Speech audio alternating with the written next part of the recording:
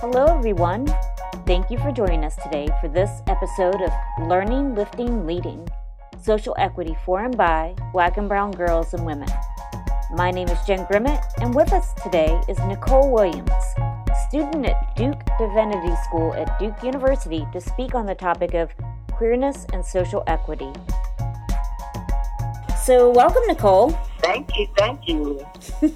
So, to help our audience get to know you a little bit better, could you tell us a little bit about yourself, the work that you do, and what brings you with us today to speak on this topic? I'm a third year at Duke Divinity School, getting my Bachelor of Divinity, senior year. Whoop, whoop.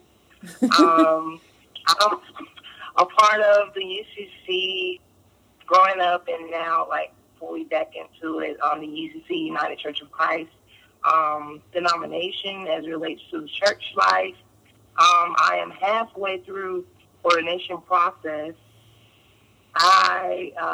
Activism is literally at the heart of what I do in my very being for, humanity and all of God's creation. Just recently, I've been asked to be a part and selected to be a part of the 2018-2019 Trans Seminarian cohort. This cohort is a group of seminarians who are chosen around the country to come together to do crucial work of creating change in the world as it relates to trans people, gender, queer, gender, non-binary people, of which I identify as. And that's a little about me. I'm from Durham, North Carolina. Grew up here in Durham, North Carolina, yeah. I love Durham. It's pretty cool. Yeah. So for anyone listening, you should definitely take a road trip to Durham, North Carolina. It has a lot going on. To kind of get us started, I'm wondering if you could share how you, Nicole, would define the terms queerness and social equity. Okay, yeah. Queerness could be understood as an identity, but also, on a deeper level, to me, queerness is a way of being in the world that isn't necessarily normative or what is assumed to be normal. It's kind of like a mode of understanding the world that centers those whose society just kind of don't understand. If I could put queerness in one word, literally, I would say Jesus, because in my understanding and my perception and the lens in which I even read Jesus is the epitome of how queerness moves and acts in the world. Okay. Social equity. This is something that is very dear to me as well. Social equity, I would say, is not just about this issue of equality, but equity is more deeper than that, and it's the root of what we kind of need and what we need to push for as far as access to opportunities and resources that people need to live, but not only live but also thrive. Mm-hmm. I'm interested in, you indicated that if you were to name queerness in one word, that it would be Jesus. So I have not heard that before. I would love for you to kind of expand on that, because that's really interesting. So kind of my third point of queerness being this mode of understanding the world, and that, that centers those that, society don't always understand. If you look at the life and legacy and history of Jesus, Jesus basically lived at the margin. And in today's world, the margins are the people who I believe that society don't understand, and therefore often exclude or, oppresses the margins. And Jesus was all for that.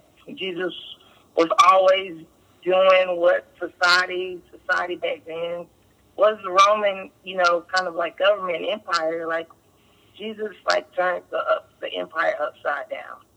So like Jesus' just way of being was such this way of just like just different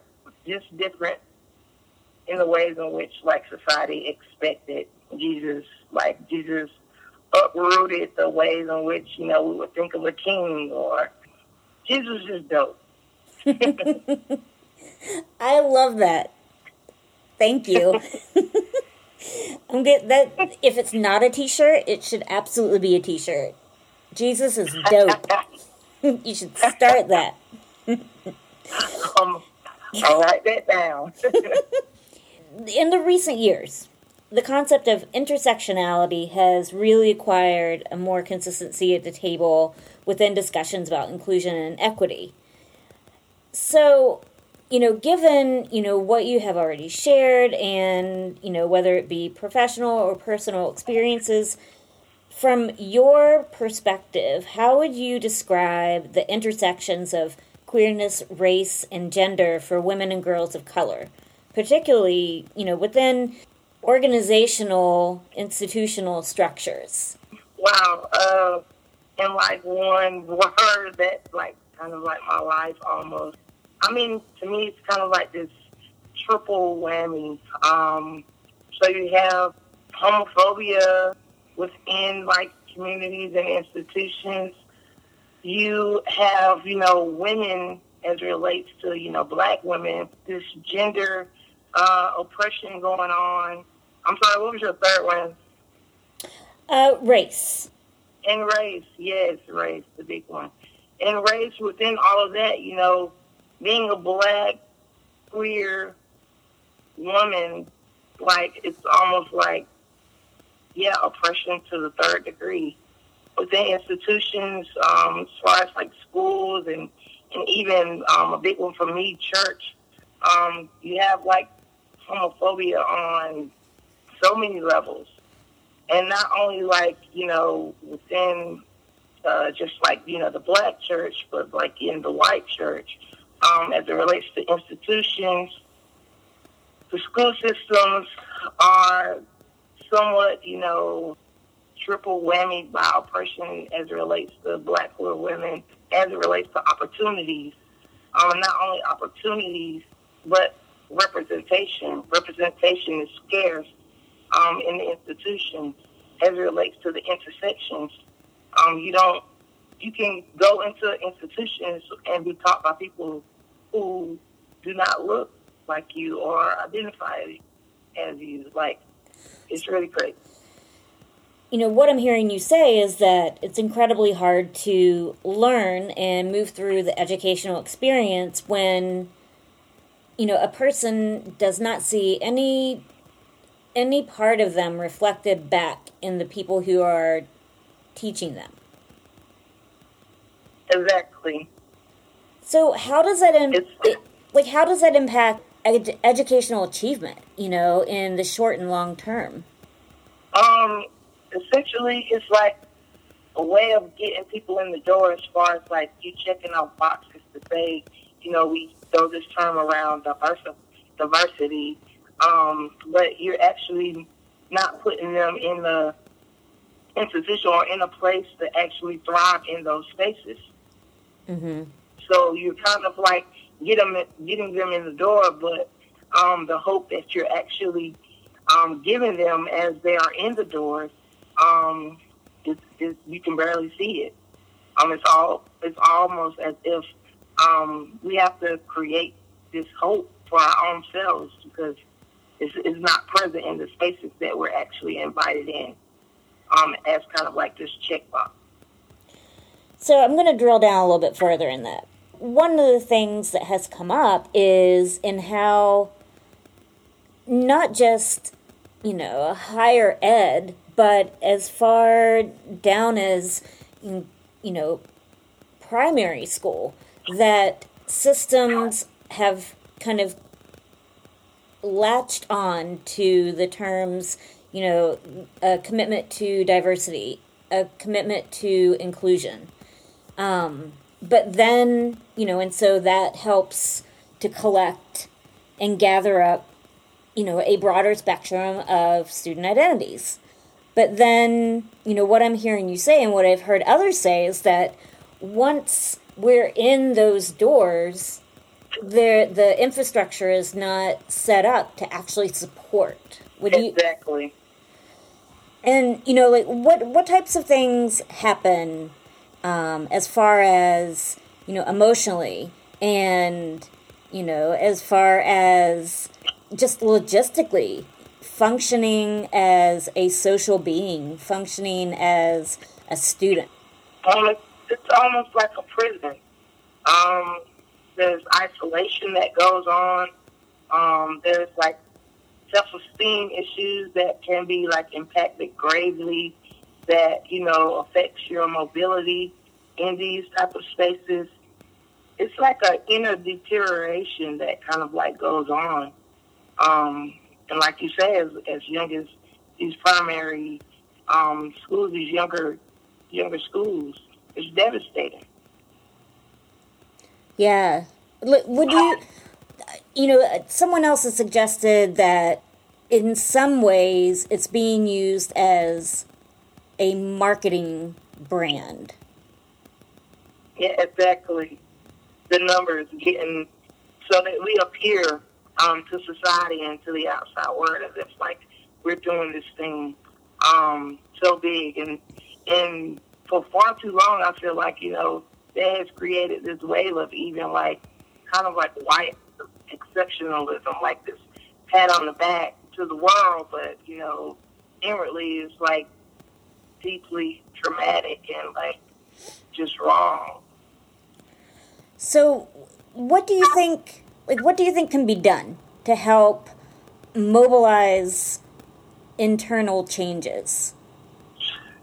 I think we could talk about that for maybe some more than this time a lot. But, kind of like at the core, if I kind of just give a short kind of map, I think it goes all the way back to, how we view the human and redefining the human in general.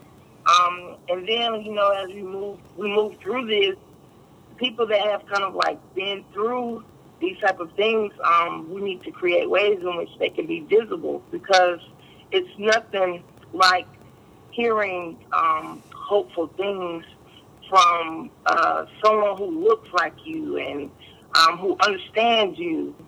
It's just gonna like mean something different to the younger generations that are coming up.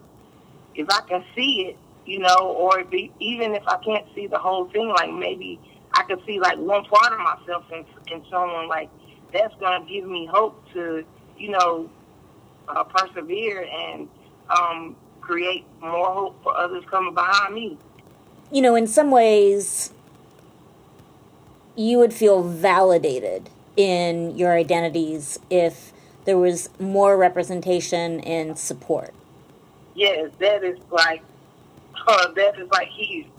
It's really huge. Yeah, we just have to have. It is a lack of support right now. Visibility is kind of like everything right now, and we just have to have it. Kind of branching off a bit, what, in your opinion, like what types of implicit messaging does our society send to women and girls of color in regards to their access to leadership roles? Particularly if we're looking at this intersectionality between the queerness, race, and gender. Okay. I know it's a big question. Well, I think I think I want to name up front that, like, finding queer women or trans women in leadership is particularly, like, it's hard. We see leaders that are, white men and sometimes black men as it relates to this intersection. And we see white women, but we rarely ever even right now see black straight women. So there's a deficit there. There's this assumption that black women in power need to have a family. And so talking about this uncomfortability that we have as a society with black women, strong, independent black women, or, women who just, they haven't lived up to what society think is a stabilized woman, or this is, how we see power as this form of like stability, and anything that kind of threatens that, we kind of shy away from. As it relates to black queer women who, present more masculine, they aren't seen, as woman enough. So there's another barrier there. So it's like all of these barriers of trying to live up to these social standards that, are just false narratives or just false representation of humanity in general. So I want to read a statement, an excerpt from an article that I read to see what your thoughts are. Okay. The article is from the European Journal on American Studies, and the title of the article is "The Missing Colors of the Rainbow: Black Queer Resistance." And, in particular with what you have touched on with your how social equity really is at the heart of the work that you do. The author Elena Kiesling, she states, it's a lot of words, so hang in with me. The socio-political movements of black and queers remain severed, and the rift between both communities grows with every new articulation of gay equals black analogies. Homophobic utterances of leading black community institutions, the silence on racial equality from leading LGBT organizations, or the calls for safety within gay neighborhoods that target people of color and economically deprived populations. There's so much in there. So what do you think? Can you pronounce the person's name again? Is it Kiesling? Kiesling. Kiesling. So, first and foremost, like, they are exactly right. As far as, this gay equals black, this type of, rhetoric that assumes whiteness. And what I mean by that is that, like, you have to be, gay or black. You can't be both. As it relates to black trans queer folk, they are, the most vulnerable in these communities.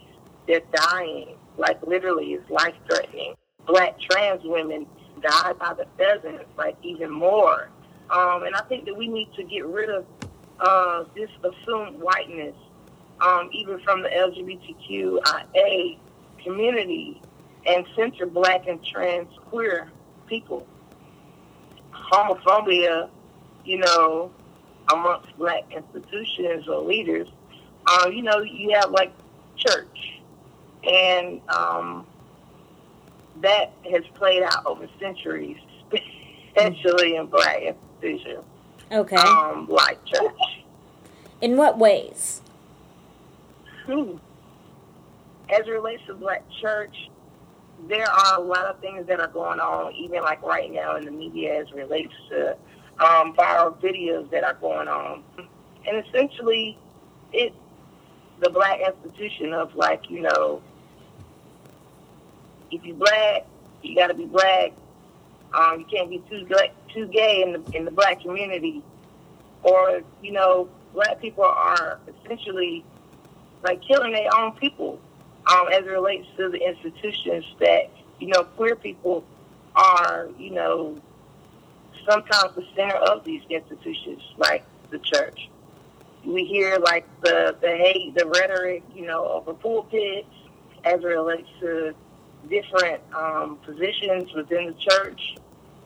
I could go on and on, especially as it relates to the black church. So, before we leave this point, is there anything else that you would like to add in regards to, the socio-political movements of blacks and queers and how that has been, running parallel intentionally sometimes. Does that make sense? I think, yeah. I think what you said is kind of like, I couldn't have said it better. The parallelness that you're saying. Yeah, the things that are going on in government, and yeah, it's kind of like the mirror of each other. Have you seen ways where those parallels can be moved to a more intersectional experience? I think that we have to admit a lot. Right now, it doesn't seem like, as a nation, as a church, as part of Christ, we're not admitting the truth about our histories and the erasure of certain people's history. So therefore, you have this, false representation of things when you try to erase people's history. Would you agree that, two primary drivers towards change would be education and conversations? Yeah, exactly. And with that education, not only like from an institutional point, but just things that people know and things that people been through. Like, I think like the oral kind of tradition is like kind of lost. It's relationality. It's what's being lost. Mm-hmm. All right. Well, thank you so much for sharing all of that.